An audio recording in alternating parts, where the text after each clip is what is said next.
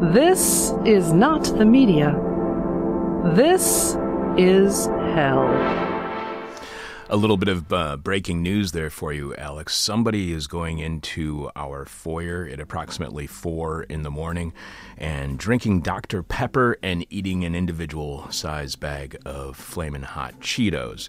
So they had their Dr. Pepper, they ate their chips. I left the bag and can in the foyer because I was quarantining it, as I assumed it was covered in COVID. The next day, that person pushed the bag and the can back up against the door that is the entry into the foyer. So for the second day in a row, I knocked over the Dr. Pepper can and the bag of Cheetos. So I don't know who this person is who is using our foyer as their snack station, but please quit setting up these traps so I continually and constantly knock over your Dr. Pepper can and your bag of Flamin' Hot Cheetos.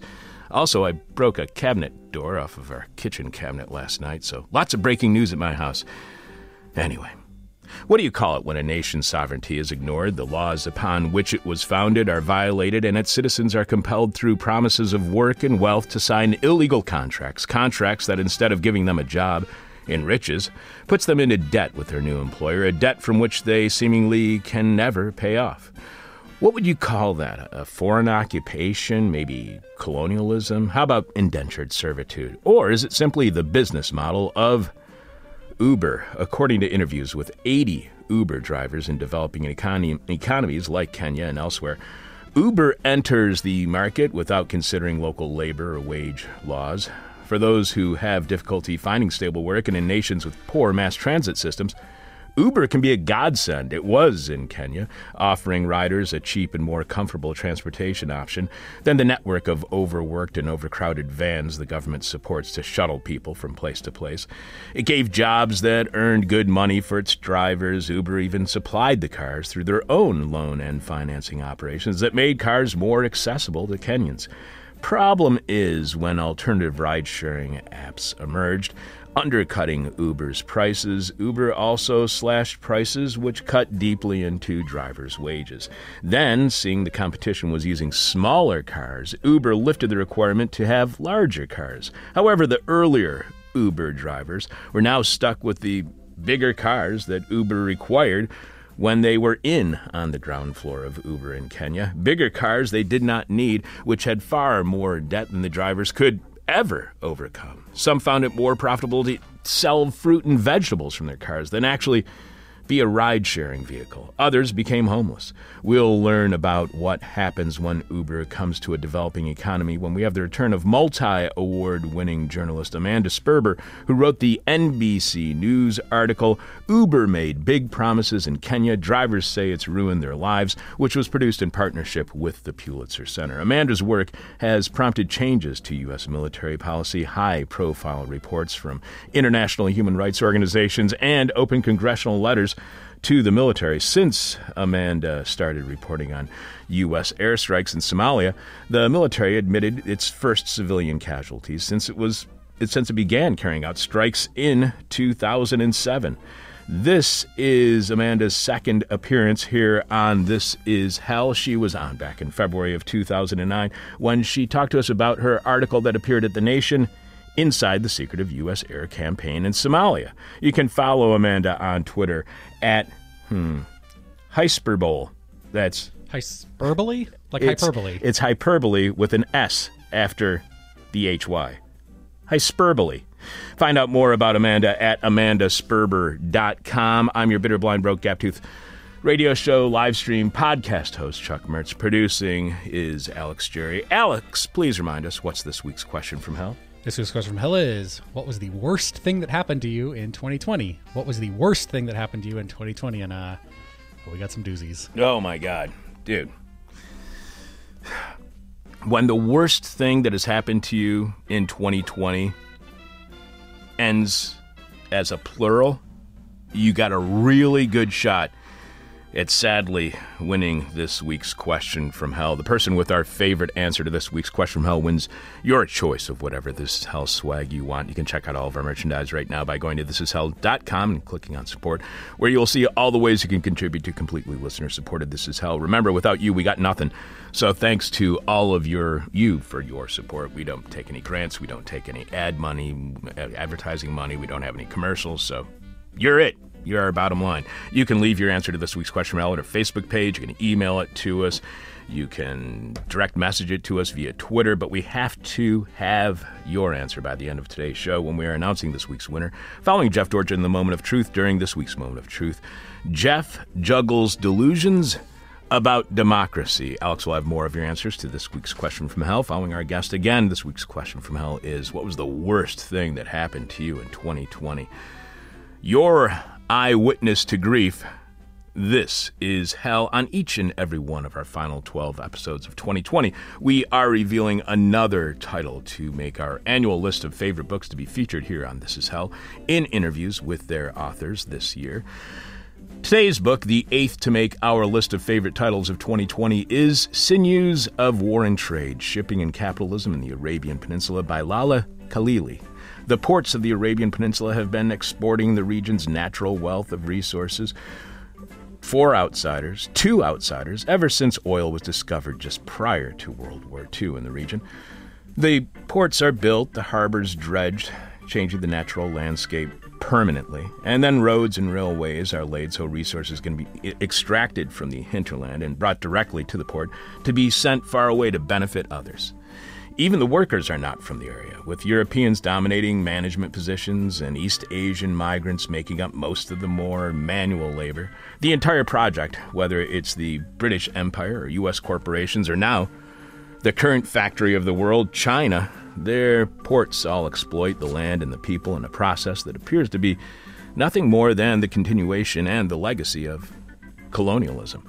We learned that harbors, ports, and ship workers, what they can tell us about the history of colonialism and how it works when we had the honor of interviewing Lala back in May. An interview you can find right now at thisishell.com. Again, the eighth book to make our list of 12 favorite books to be featured here on This Is Hell in 2020 is Sinews of War and Trade, Shipping and Capitalism in the Arabian Peninsula by Lala Khalili. On Tuesday's show, we mentioned how we got an email a couple weeks ago suggesting a guest whose work had appeared at Mint Press. We asked you what you thought about Mint Press, and we heard both skepticism but also admiration for some of the work they post and share. Then we talked with Telesur English's and Brazil Wire's Brian Muir, and he voiced his skepticism, as he always does, of the New York Times and The Guardian. Alex even mentioned his surprise to be saying that we are having a guest on today whose work actually appeared at NBC News, although it is through the Pulitzer Center. So we asked the bigger question of, to what extent do you consider the source, the outlet at which an article is published, in determining whether a work is worthwhile or not? Do you judge the work on its own merit, or do you also take into consideration where the work appeared? Adam wrote back saying, the other day on the show, you asked if I consider the source or not, and I do. I consider the source for sure. If it's in Breitbart, I'll dismiss it out of hand, but there's a lot of outlets out there with quality ranging from terrible to terrific. Take the New York Times, for instance, home for one Thomas Friedman, for nearly 40 effing years, cheerleader for neoliberals and propagandists for American empire. At the same time, every now and again, there's a Chris Hedges in their midst on their pages, or a Kianga Yamada Taylor, or a guest op-ed from a Jane McElvey, or a Rick Perlstein, all past guests on This Is Hell. I thought it was a great show you had with Abram Lustgarten a couple months ago for his New York Times Magazine piece on climate-induced mass migration, and despite his crappy platform, I don't think it delegitimized the subject matter to have him on to talk about it. It's only natural to make assumptions about content based on the publisher, but those assumptions will at times be wrong. Signed, Adam. Thanks, Adam. The difficulty for me is that of judging a book by its cover, because after working for years in a bookstore, guess what I can do really well? Judge a book by its cover. The problem is when that judgment is wrong, and it can be very, very, very wrong. Suddenly, we're not having a guest on because their book was published by a major corporate publisher, which is crushing free speech, and who knows, maybe that's what the book is about, and suddenly we're not engaging with someone who is actually inside the house, who has a rare and unique perspective. One last thing, the only source any listener has come up with that we can completely dismiss is Breitbart. which makes me wonder if they have ever published anything we would ever want to discuss on our show, on air. My guess is no, but you figure they've shared and created so much content. There's got to be something they've done that's worth discussing, right? Maybe?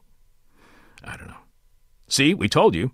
This is Hell. Coming up, what happens when Uber lands in a developing economy. We'll also have Jeff Dorchin and the Moment of Truth during this week's Moment. Jeff juggles delusions about democracy. Alex will have more of your answers to this week's question from Hell, which is, what was the worst thing to happen to you in 2020? Please leave your answer at our Facebook page or email it to us or tweet it to us, and we will read your response on air. But we have to have your response in by the end of today's show when we are announcing the winner of whatever piece of This Is Hell merchandise you would like, that you can find at thisishell.com when you click on support. Live from the Nightmare of Want, this is Hell. Uber came to Kenya, and it was a big hit with locals who needed both better and cheaper transportation options and paying jobs that offered flexibility and the potential for expansion and even, dare I say, wealth. Of course, that's not how it worked out. Instead, drivers had debt piled upon them. Competition pushed wages down, leading some drivers to even become homeless. Returning to This Is Hell to tell us what happens when Uber does come to town, journalist Amanda Sperber wrote the NBC News article, Uber Made Big Promises in Kenya. Drivers say it ruined their lives. The story was produced in partnership with the Pulitzer Center. Welcome back to This Is Hell, Amanda. Thank you so much for having me. Glad to be here. I should also note that the main supporter of the article was actually listed on the bottom of the article. It's a journalist for Transparency and 100 Reporters. Pulitzer made it to the top, but in terms of funding and career support, those were the main cheeses, and they should be noted as such. Right. The report, again, was produced in collaboration with 100 Reporters, a nonprofit investigative news organization, and Journalists for Transparency, an initiative hosted by the International Anti-Corruption Conference Series and Transparency International. You can follow Amanda on Twitter at Hyperbole with an S after the Y. So it's Hyperbole, I guess. Find out more about Amanda at AmandaSperber.com. You write that at first, work as an Uber driver seemed to offer Harrison Munala everything he'd hoped for when he moved from a town in the western part of Kenya to its capital, Nairobi. Uber seemed like the answer to Munala after he had spent nearly 15 years of informal employment as a house cleaner and a school bus driver. Many of the energetic hustlers with middle-class aspirations who flocked to East Africa's economic hub, they thought so too. Did Uber mean stability to Kenyans? Because ride-sharing is part of the gig economy, which has been criticized for being precarious. So did prospective Uber drivers in Kenya see working for Uber as stable work? And what does that reveal to you about the situation of work in Kenya? Sure. So Kenya's economy is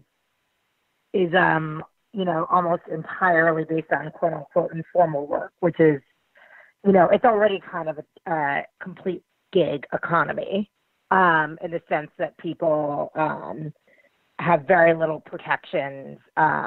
They'll take kind of whatever jobs they can get.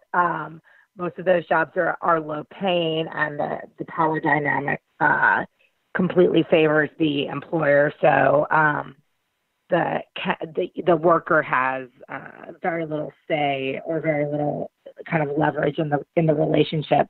You write that 4 years after Harrison Munala got involved in Uber, remembering those dreams makes Harrison Munala grimace. Uber slashed its fares and Munala's income. It also introduced new categories of cars, allowing smaller cars, and more people started to take the smaller cars because they were cheaper and more fuel efficient. That adversely affected the drivers who were already saddled with the larger four-door cars with more powerful engines that Uber had previously required. So the people who got in on the bottom floor of Uber were the ones who were getting screwed more than the ones who would get in later on. Why didn't Uber originally allow the smaller cars? Why only allow larger cars when they introduced Uber to Kenya? Or are these decisions not within Uber's power, but the states, the Kenyan governments? Oh, goodness. I don't know about why why certain cars were allowed and other cars weren't. I assume it was I couldn't say whether it was a mandate from the Kenya, like a regulation on the Kenyan government side, or if it was just that they thought that this was the threshold in terms of safety and what would work for customers. Were those cars, though, were they indicative of the average car within Kenya, or were they being asked to buy cars that were better than that? These were nicer cars than most Kenyans would have, definitely. So a lot of drivers either saw this as an opportunity to sell their older, kind of dankier cars and take out loans in order to get cars that would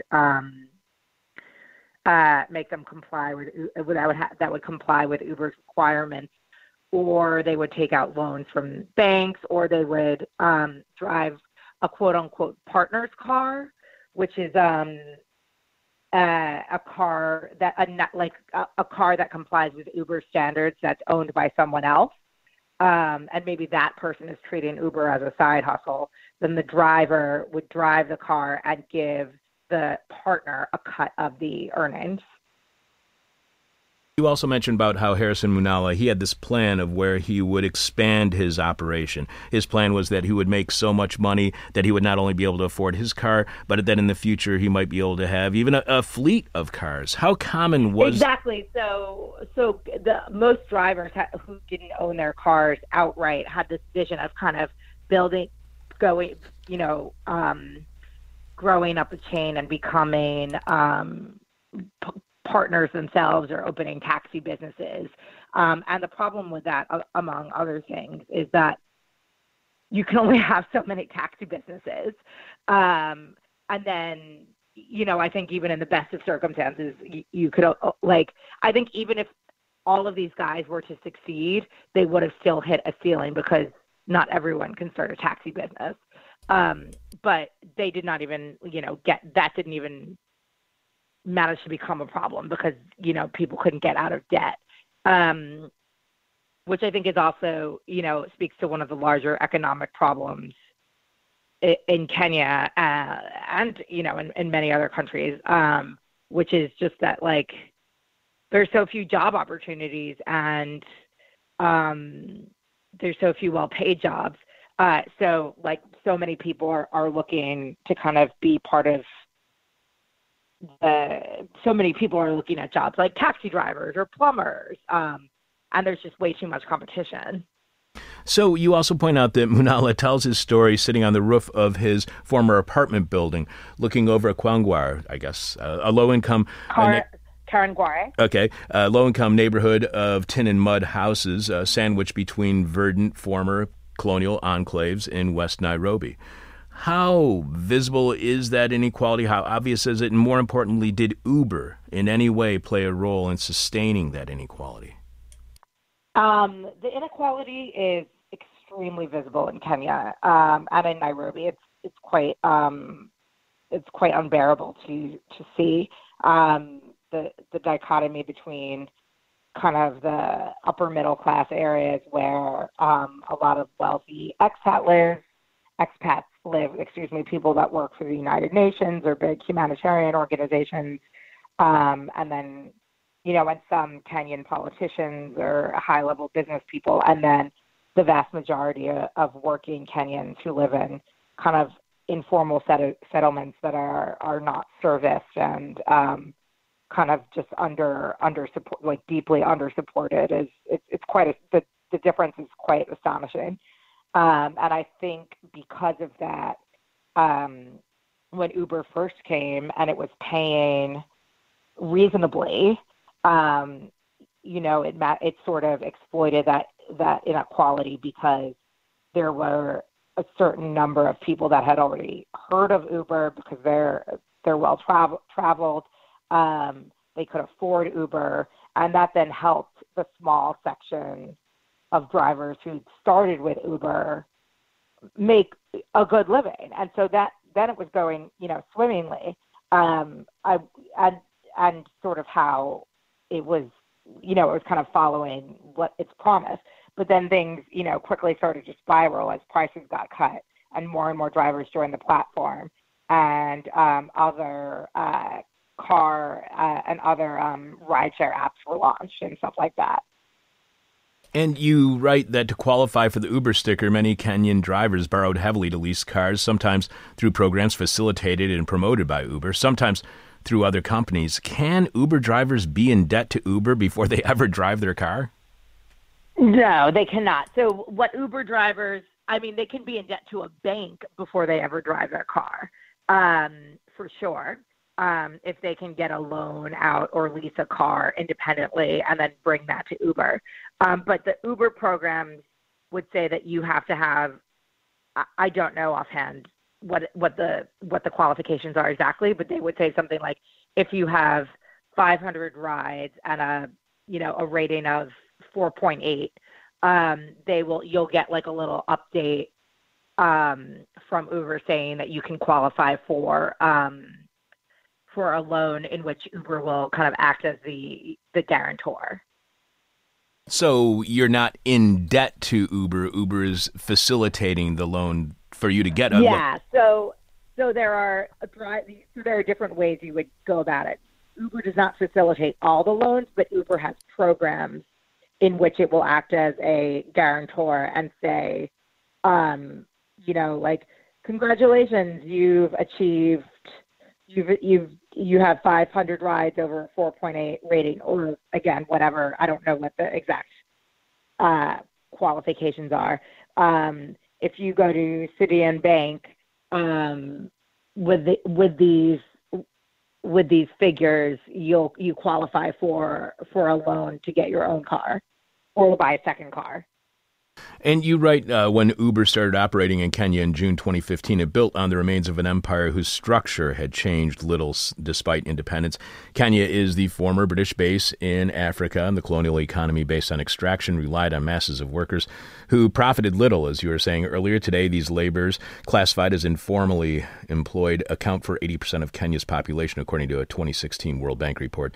Many work in construction, clean houses, or sell secondhand clothes. Moving from sector to sector, rarely making ends meet, young women walk through rich neighborhoods offering to work as maids. Does the Kenyan government then still act in ways that are similar to still being the subject of a colonial power? Are they the colonial power? That's what a lot of analysts and experts, Kenyan analysts and experts, quite convincingly argue, is that essentially the British withdrew from Kenya quite quickly. And the Kenyan government that took over, basically just kind of took over the same role now, with the state kind of serving as basically a similar version of the colonial administration. So the state does not really provide support in concert with Kenyans as much as it rules over them, and that difference then creates a dynamic where, you're kind of struggling to break through economically. And you don't really have much support, if any, from the state. And you write how Kenya's government paid little attention to Uber's entry into the market. Private taxis, however, balked, saying Uber was hurting their business in a few instances. In 2015 and 2016, Ubers were burned and drivers were harassed. Over time, however, as customers became accustomed to the convenience and lower prices, drivers lost their regular clients and had to move onto the app to stay in business. Uber grew its ranks by approaching taxis at airports and mall parking lots. So were taxis any better for drivers than Uber? Could you get a better job as a taxi driver than you could as an Uber driver? It's honestly difficult to say. I think that the taxi industry before Uber was quite casual. There were definitely some drivers that were doing better than they were there. So I guess I'd say a few things. One, like, there was still a lot. It is not to suggest that like the taxi industry before Uber was a well-oiled machine. I think my understanding is that there were kind of a lot of private cartels and a lot of kind of area disputes and quite a lot of people struggling. That said, there were people who were able to make a living in a way that I think they are not able to now because of Uber. Were the taxis any better or worse than Uber for customers, for riders, for transit within Nairobi? I think it would depend on the customer. Like my feeling, and part of what prompted me doing this story, was that I've been in Kenya since before Uber came to the market, and I take taxis almost everywhere, and so I was able to, my taxi driver, people would often have drivers that they would call. He's not my taxi driver. But people would often have drivers that they would regularly call to kind of pick them up places. And most of my regular taxi drivers, like if I was at a meeting and I needed to go to another meeting, I would call this guy and I would say, I think I'm leaving in about 20 minutes. Can you come? He might come in 10 minutes. He might come in 40. And then we'd kind of sit and chat and go to the next place. His car, I guess, probably wasn't as nice. And, the payment system was much more informal. Like I might pay him, for a week up front, or there would be plenty of times where I would owe him money. And that was kind of the general dynamic. And then when Uber came, William, and taxi drivers like the main guy that I worked with, William, got pushed out of business and had to get on the app. And the dynamic really changed, and you could kind of sense also that the drivers were on the back foot, and the prices were so much cheaper that it just started to seem ludicrous because, I would go from paying $8 for a taxi ride from point A to point B to paying $3. So how much did Uber transform Kenyan transit in only a few short years? I would say pretty dynamically, or I guess maybe I would say, I don't know, I would say in the urban centers, it has quite drastically transformed Kenyan transit. I don't know how much, huge swaths of Kenya are not. The research I conducted was in Nairobi and Mombasa, which is where there's massive informal economies. But many Kenyans are farmers and don't own cars, so it's hard to say. It's hard to speak to the whole country. But in terms of kind of Kenyan's major urban areas, it's had a drastic impact on it. And any driver I spoke to did not say that it was for the better. You mentioned how other alternative digital ride-sharing apps created competition for Uber, which led Uber to cutting their prices and allowing smaller cars in order to compete with these other apps, and that hurt the wages clearly of the drivers and hurt those who had the larger cars originally. So how much worse are these other ride-sharing apps for other drivers? It would seem like if Uber's bad, is Uber the best of the ride-sharing apps for drivers in Kenya? All drivers will say Uber is the worst one. But the most people use Uber because it's the cheapest. So they then have no choice but to be on the app. But so I've heard that other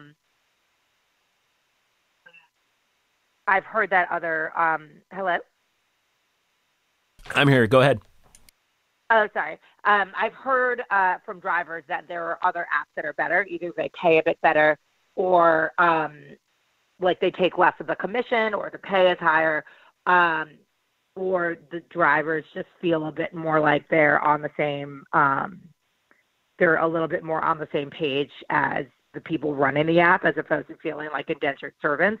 But the majority of people in Kenya use Uber because it's the cheapest. And it's the most well-known.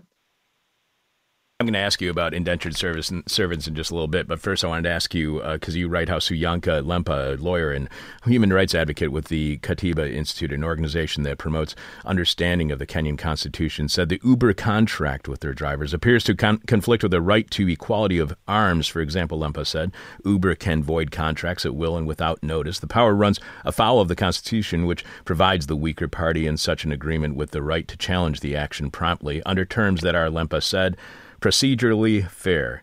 Does the Uber contract actually violate the Kenyan Constitution? And is that a common practice for Uber to enter countries and ignore local hiring laws? So that is what Lempa would advance, is that according to the Kenyan Constitution, Uber is violating it. I am not a constitutional lawyer in any country. But, my understanding is that there's a valid argument. The Katiba Institute is super well-respected institution. I think you could say that there are extremely educated, well-respected attorneys in Kenya making that argument. I'm not a judge, and I'm not an expert in constitutional law in Kenya, so I couldn't weigh in, but Katiba is, a premier institution in Kenya, and that was their assessment. So do you think that Kenya is just an example of how vulnerable a developing economy can be to a company like Uber? Yes, certainly. I think every economy, I assume, my assumption would be that there are probably some similarities and some differences in each place. I think Kenya has kind of a unique connection to its colonial roots because it was the seat of the British Empire, and it's still kind of treated as a jumping off point for internationals in East Africa. So I think and I think a lot of those kind of dynamics of kind of keeping Kenya as a pleasant place for Westerners kind of helped Uber really take off there. And that was part of those were part of my findings in this report. But I think that some of the problems in terms of massive unemployment, lack of regulations, lack of education, those problems I think are certainly the general model of exploitation, I think, could manifest itself in different ways in different places. And definitely I've heard since the article came out that there are very similar problems in South Africa and Nigeria, which are Uber's other biggest markets on the continent. And that's what I found really fascinating about your writing, is how it reveals the true business model of Uber. And you write, the company is not built to make money off rides. You then cite Huber Haran, a transportation expert, alleging in a 2019 article in the public policy journal American Affairs that it is built, quote, to eliminate all meaningful competition and then profit from this quasi-monopoly power. You add, she also said that meant attracting drivers and cutting costs and unsustainable structure for workers.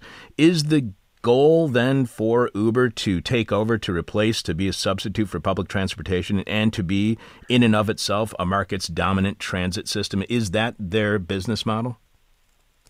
So, again, I do not, as a journalist, I'm not comfortable saying Uber told me this was their business model. Okay, I should say then what is as it appears, I should say. What I worked out was that when I was reporting on the story and talking to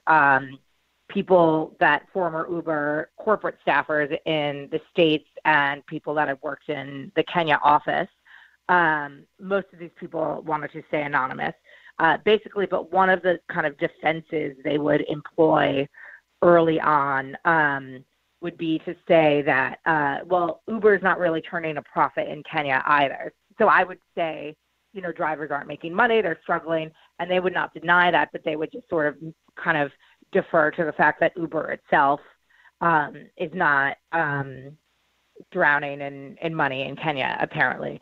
So, and at first I found that I kind of accepted that, though I thought it was a bit strange. But then I started to wonder a bit more about so then why is this company here if they're not making any money? And then I realized what they're benefiting from is establishing they're sucking up drivers and riders, and they're establishing like a massive market presence in a frontier economy, in a country with over 44 million people, where the vast majority of them are quite young, and without a super efficient, well-regulated public transport system. So that kind of then means that Uber becomes not a taxi service, which is a kind of a treat or something for the elite, but part of kind of an option for public transport. And and that obviously drastically would impact its valuation.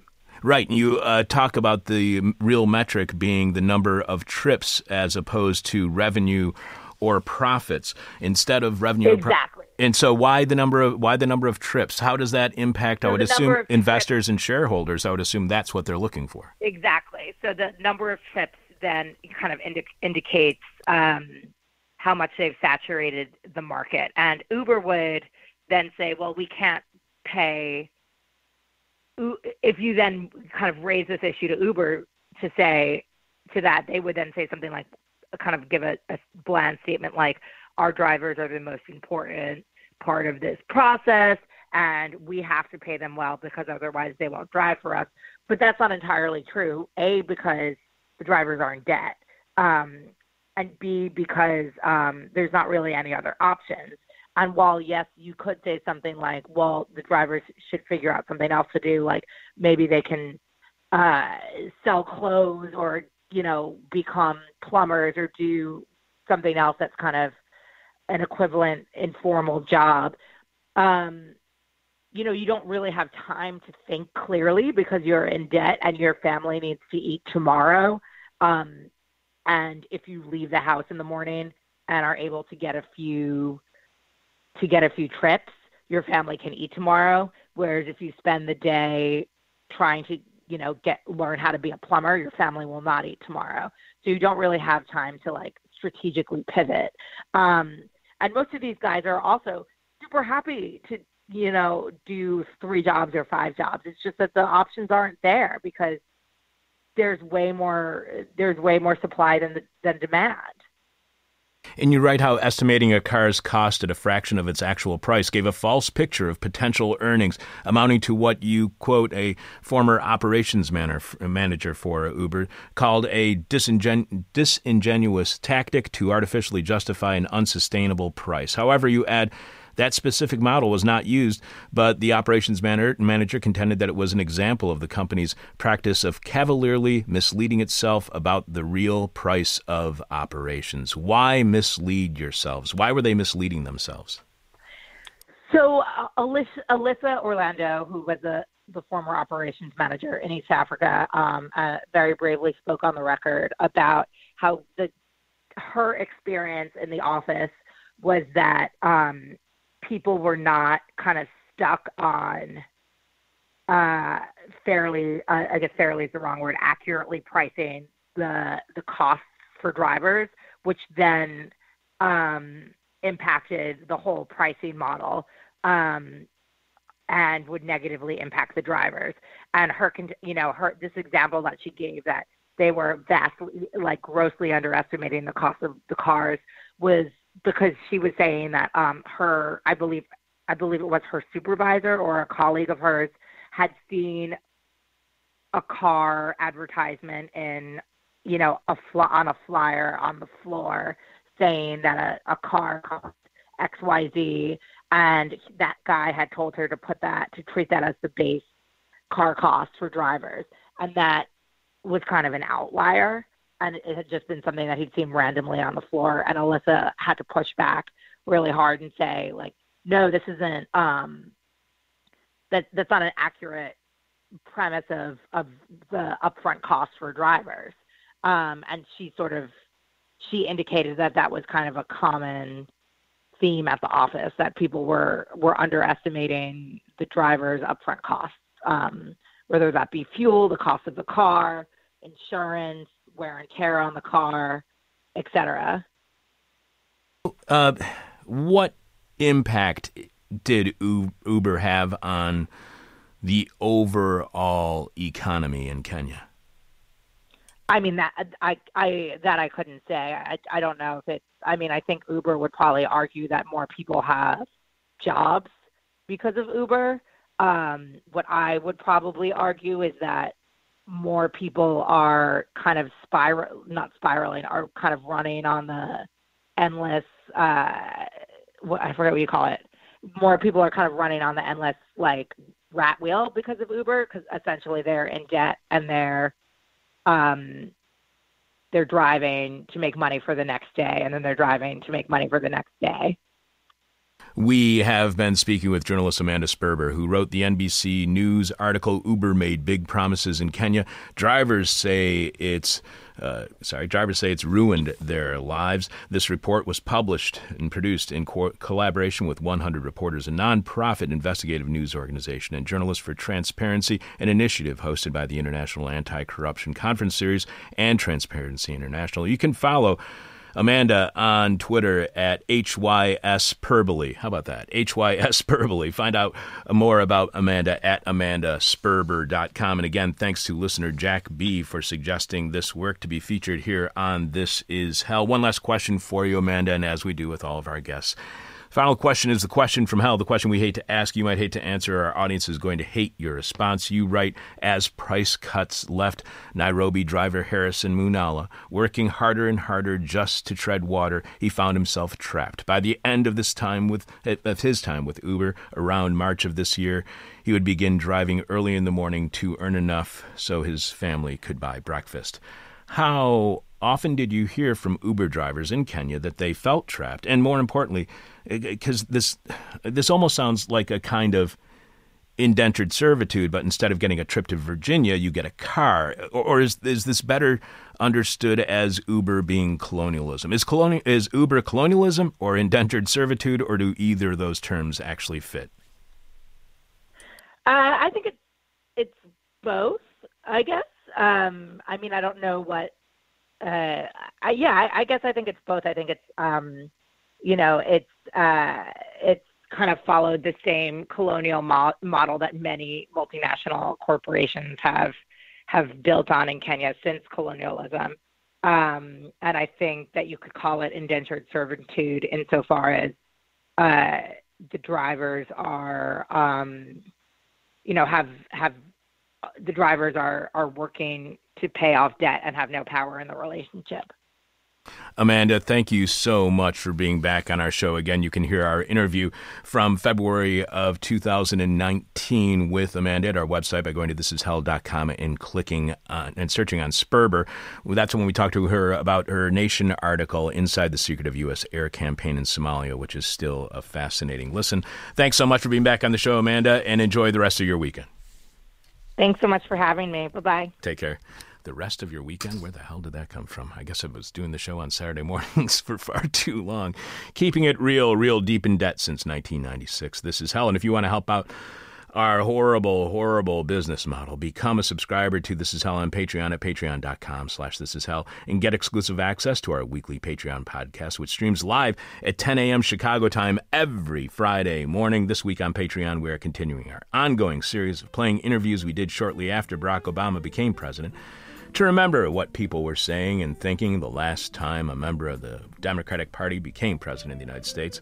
And this week we are sharing our Valentine's Day 2009 talk with the late, great, and oh so cranky William Bloom, author of such patriotic titles as Killing Hope, U.S. Military and CIA Interventions Since World War II, Rogue State, A Guide to the World's Only Superpower, and America's Deadliest Export, democracy.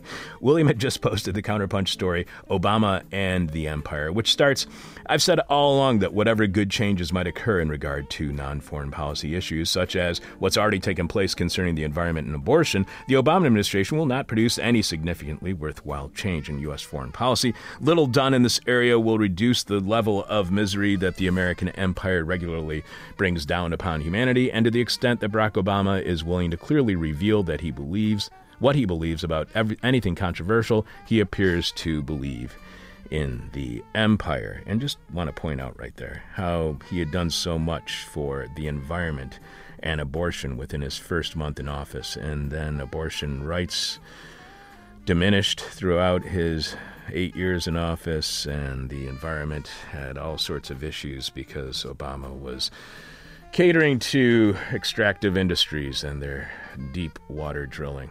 Yeah, so that even those parts weren't working out. So we'll be reminding you how not everyone had the same amount of hope for an Obama presidency, and the people who did not have as much hope turned out to be correct, which is something that those who have blind faith in Joe Biden should be remembering right around now. Speaking of which, during my monologue tomorrow, remember all those Democrats who could not wrap their minds around how Trump supporters believe everything and anything Trump says and take it as gospel and supports everything he does because he's Trump and that was good enough for them? Remember that? How disgusted Democrats were? Well, the Biden administration hasn't even started yet, and there's apparently a very large contingent of Uncle Joe's supporters who have become rubber stamps or echo chambers or fanatics or whatever you want to call them for Biden. Whatever he says and does is good enough for them and should not ever be questioned. If it is, you are either a Republican or a Russian or a Republican-Russian troll. But you can only hear our 2009 conversation with William Bloom on how Obama would continue the imperial ambitions of the United States and my blah, blah, blah about Biden supporters acting exactly like Trumpers by subscribing to This Is Hell on Patreon. At patreon.com/thisishell. In a few minutes, Jeff Dorchin will be delivering a moment of truth during this week's moment. Jeff Jiggles' Delusions About Democracy. Producing this week's show, or today's show, is Alex Jerry.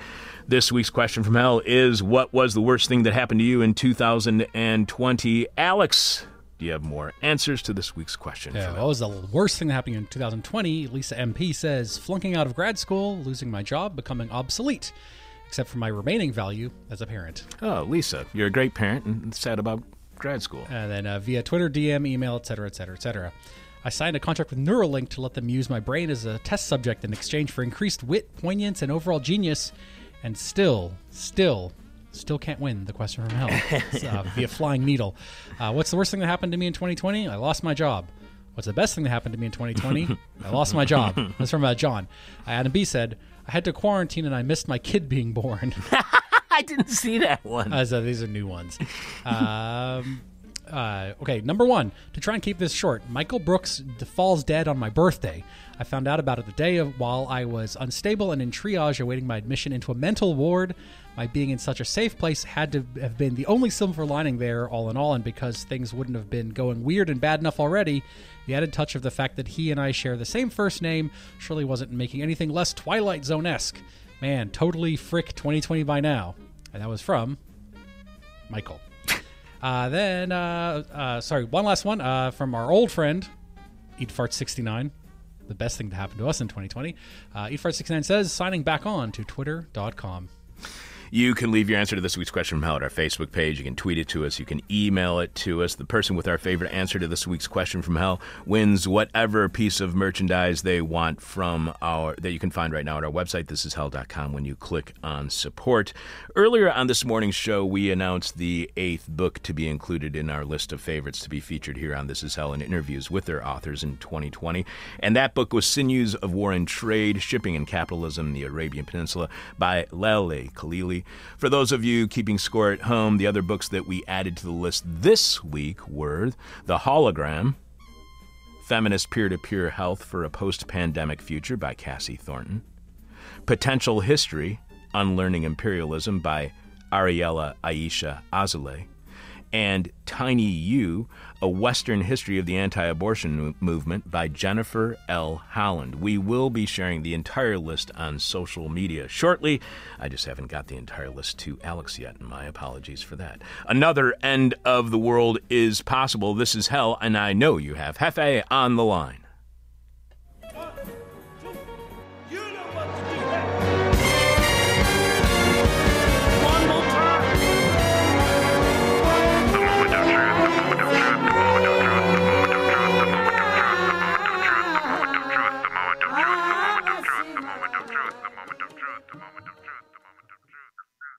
How do you keep the rabble civilized while dismantling civilization? Welcome to the moment of truth, the thirst that is the drink. It has long been my belief that the 18th century agreement to develop a democratic republic out of the 13 colonies of England in the Americas was taken up both as a means of sharing power among landowning men and as a means of regulating the passions of the people. Two realities are clashing. There's the reality where the unwashed masses are growing in power, and the reality where the lucky and manipulative few control the resources and possibilities. We seem to have settled on calling this the democracy versus capitalism clash. And really, this conflict predates capitalism. Whenever any ruling group attempts to justify its authority by magnanimously allowing those ruled to feel like they have influence, they always try to set limits on those allowed to share in governing. No women, no slaves, no poor people, no foreigners. They say a little bit of power sharing, not too much. Those who find themselves at the top of an economic and power hierarchy are always suspicious of those anywhere else in the hierarchy. But they've often had to contend with rebellions from those elsewhere folk, and that's where the tendency toward democracy seems to come from. It's meant to be a pressure valve on the righteous anger of the oppressed masses. Make people feel like they have a stake in governing. Give them the vote. Then, when we horrible people somehow wind up in charge again, time after time, it's their own fault. Democracy is the best way the powerful have yet discovered to blame their victims. When the founders of every so-called open society anywhere seem to have pretended to believe somewhere in their heart of hearts that they were actually interested in equality and liberty, they were deluding themselves, thinking they could hold on to power without it ever colliding with the needs of others. The problem is, the powerful can't let their victims in on this little secret. So when the people show evidence of taking the bargain seriously and demand more control over their own destiny, the powerful have to come up with fantastical reasons why victims must remain victims and never presume to be equal to, let alone more capable than their masters when it comes to steering toward their collective destiny. And the more obvious it becomes that the powerful are truly against power sharing, then to maintain power, their excesses must be defended ever more violently and illogically until the fantastical reasons they give for victims remaining victims and liking it become so bizarre, twisted, and eventually untenable that the victim population itself will have no choice but to become utterly delusional. That is where we are now. We can all see the ruling class fumbling awkwardly, trying to come up with ways to keep the rabble civilized, while it becomes ever more obvious that the rulers are removing the pillars of civilization piece by piece. Why are they stealing the pillars of civilization? They feel they might need them to replace the crumbling pillars of their own privilege. The rulers are in denial about how obvious it is to everyone else. They're embarrassed. But they must keep believing that their crimes are going unnoticed, even as their excuses and justifications for committing them get more and more ludicrous. We can look at our computers or TVs or newspapers and find out that several companies have developed COVID-19 vaccines in record time. That's evidence of civilization. Going on 300,000 deaths in the USA and 1.5 million globally is counter-evidence, since many of those deaths are due to government inaction, government stupidity, and government encouragement of and incitement to stupidity. A capricious multi-billionaire testing an enormous rocket ship is evidence of civilization. The same guy promising to rescue children trapped in a cave and just neglecting to accomplish it, then publicly accusing those who do rescue those children of pedophilia, is counter-evidence. 300,000 people dying in the civil war in Syria is evidence of breakdown of civilized standards, although a lot of the technology used to kill them is evidence of progress, as is the millions made from the development and sale of those technologies. Some of that money was made by the man Biden wants to appoint as his Secretary of Defense, which conflict of interest seems like a step backwards. But he'd also be the first black Secretary of Defense, so behold, progress. There is a man, Patrick, who off and on for the past 12 years has constructed a fragile habitation out of discarded materials in the alley behind my apartment. He suffers from paranoid schizophrenia. Every day at arbitrary times, he'll go on an hour or so long tantrum, roaring profanity at the top of his lungs. Goddamn mother effing bitch, and so on. And on and on. So everyone in any building on both sides of the alley can hear. As a civilized society, we have the knowledge of treatments that could help Patrick. And we even have the empty housing available so he wouldn't have to live his entire life outside. But as a barbaric society, we withhold these things because our rulers refuse, in the name of control of resources, to finance a way for Patrick to receive them. Compassionate attention to unhoused people with mental illness is just not a priority. Only mentally ill people with money can be given treatment, and only unhoused people with coherent people skills can acquire housing. The delusion of the powerful is that they can go on being powerful, and the delusion of the powerless is that they can fight power and win, or at least get away with an amount of freedom during the hustle and bustle of everyday life when the powerful are distracted, an amount of freedom that might allow us, to live meaningful, happy lives. The big delusion we are all suffering from, and even if we're not the deluded ones, we still suffer from it, is the delusion that life on Earth will remain pretty much as it is now. Many of us know that is not true.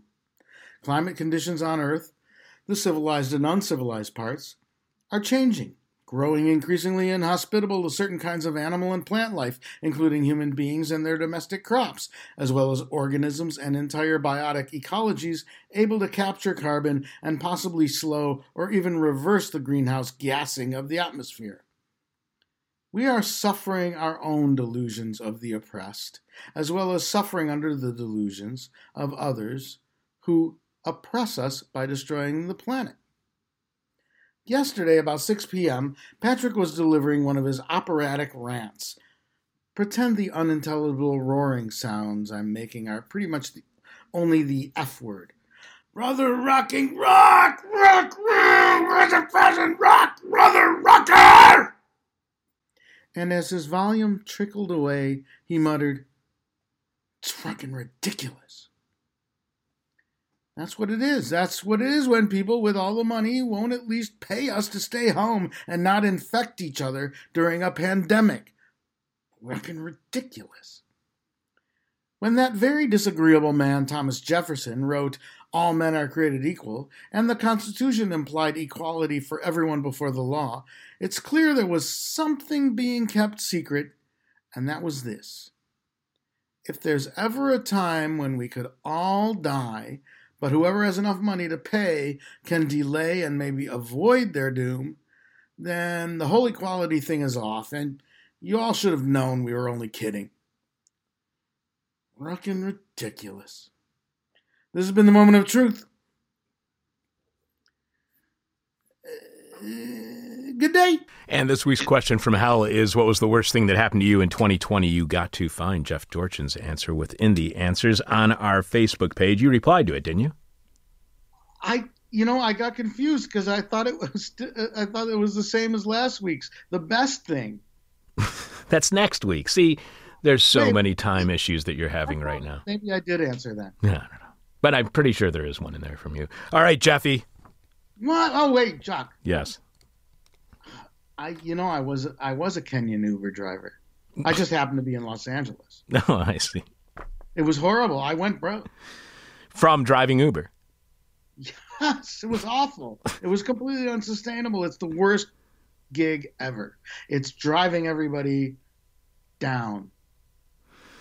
And luckily, the law passed in California to protect Uber and to keep those wages down. So that worked out great. Oh, yes. So they brainwashed a bunch of idiotic Uber drivers to go along with it. I had to fight with, oh, God. Well, all right, I'm not going to go into it. I have before in the past. Anyway. All right, Jeffy. Stay beautiful. I'm going to do that. All right. Live from lands stolen from the Potawatomi people, this is Hell. I'm your bitter, blind, broke, gap-toothed radio show, podcast, live stream host Chuck Mertz. Producing today's show is Alex Jerry. Alex, please share with us the rest of this week's answers to the question from hell. That is, let me F5 this. That's it. Okay, so what was Adam B's again? Because I just wanted to share he missed that the birth of his child. Also, and Facebook's sort comments by newest is really difficult to go through because it actually doesn't really do that. No. It has things that were replied to, but the person who wrote, let me just Control F, crack. I don't know if we got to, because it's hard to get everything going. Oh, did we reach Jeremiah Payne's? Yes, yeah. Even with all the death and chaos I've experienced this year, it's still going to be a toss-up between getting addicted to crack and falling in love. Yeah, I think Richard read that on yesterday's show. That was my favorite. So, I'm glad that you told me which one was your favorite, because that was really good, because that's, again, more than one horrible thing that happened. We do have a grand slam on this one, though. Tom said, let me tell you my favorites. Tom saying, I was targeted for murder. Wow. Jeremiah saying, even with all the death and chaos I've experienced this year, it's still got to be, as Alex was just saying, a toss-up between getting addicted to crack and falling in love. Laura saying, my mom died from COVID-19. Yeah, that sucked. Victoria saying, I had an existential crisis and started believing in God again. That's just a great answer. Laddie saying, too many online funeral memorials to choose from. Plural, so that's something. Chris saying, I died about 6 months ago, and get this, it wasn't even COVID-related. Implausible, but okay, that's a great answer. But good Lord. Kelly, you've won this week's question from hell. Kelly's answer to the question, what was the worst thing that happened to you in 2020, is my children's friends' suicides, as in plural. And that's just freaking awful. But lucky you, Kelly, you get to choose from whatever piece of merchandise you want at thisishell.com. When you click on support, and you can get whatever you want, and we'll put it in the mail as soon as possible. And Jesus, Kelly, good Lord. What was the worst thing that happened to you in 2020? For me, a sister by a different mister entered hospice, which I did not know means you have decided to no longer treat whatever horrible life-threatening disease you have because you have just had enough.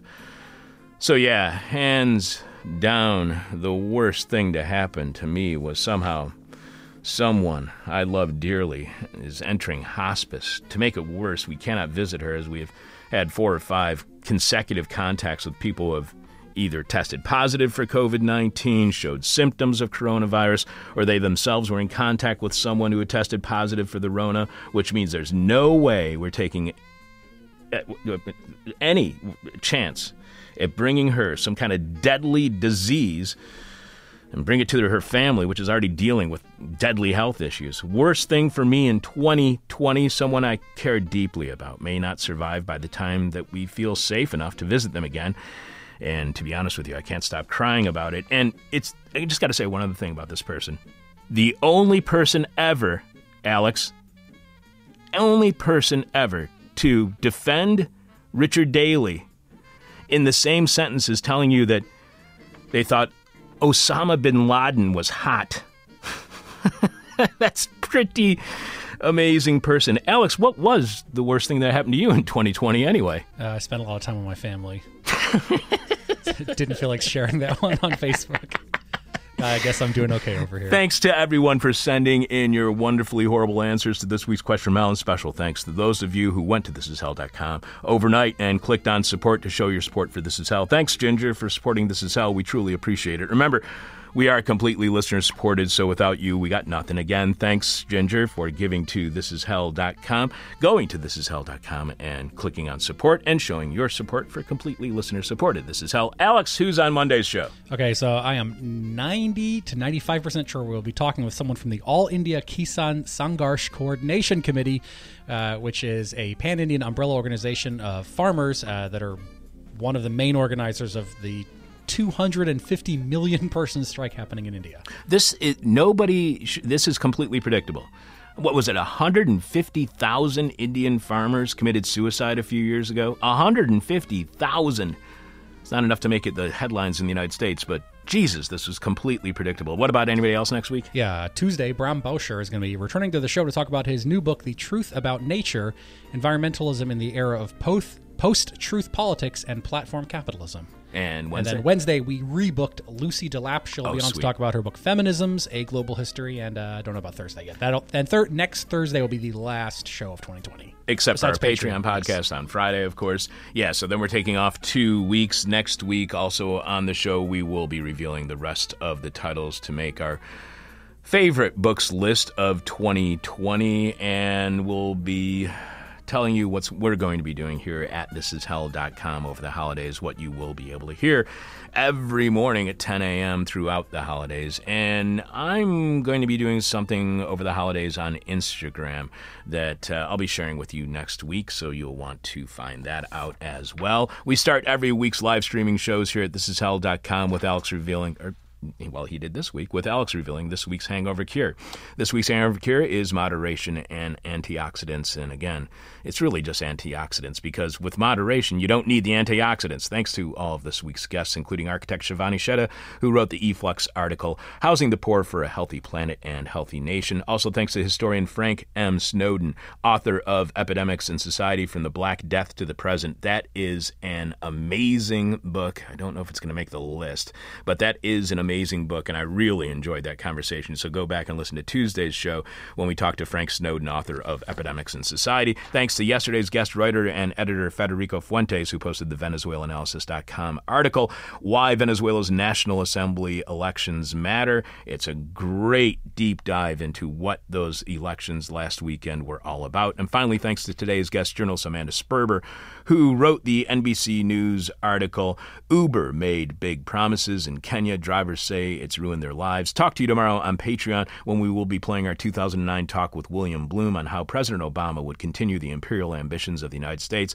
as well as my issues with always Bideners, or whatever you want to call those who insist Biden's above criticism. But you can only hear that by subscribing to This Is Hell on Patreon at patreon.com/thisishell. There's only one way to get over all the problems that we've introduced to you on this morning show. That's by turning your palms toward the sky, focusing on that burning white dot in the middle of your forehead, saying these simple words: everybody's stupid. My demon is on my butt. My demon talks to me in profanity like a sailor. And my demon tries to knock me down. And my demon tries to put me on a hell ride.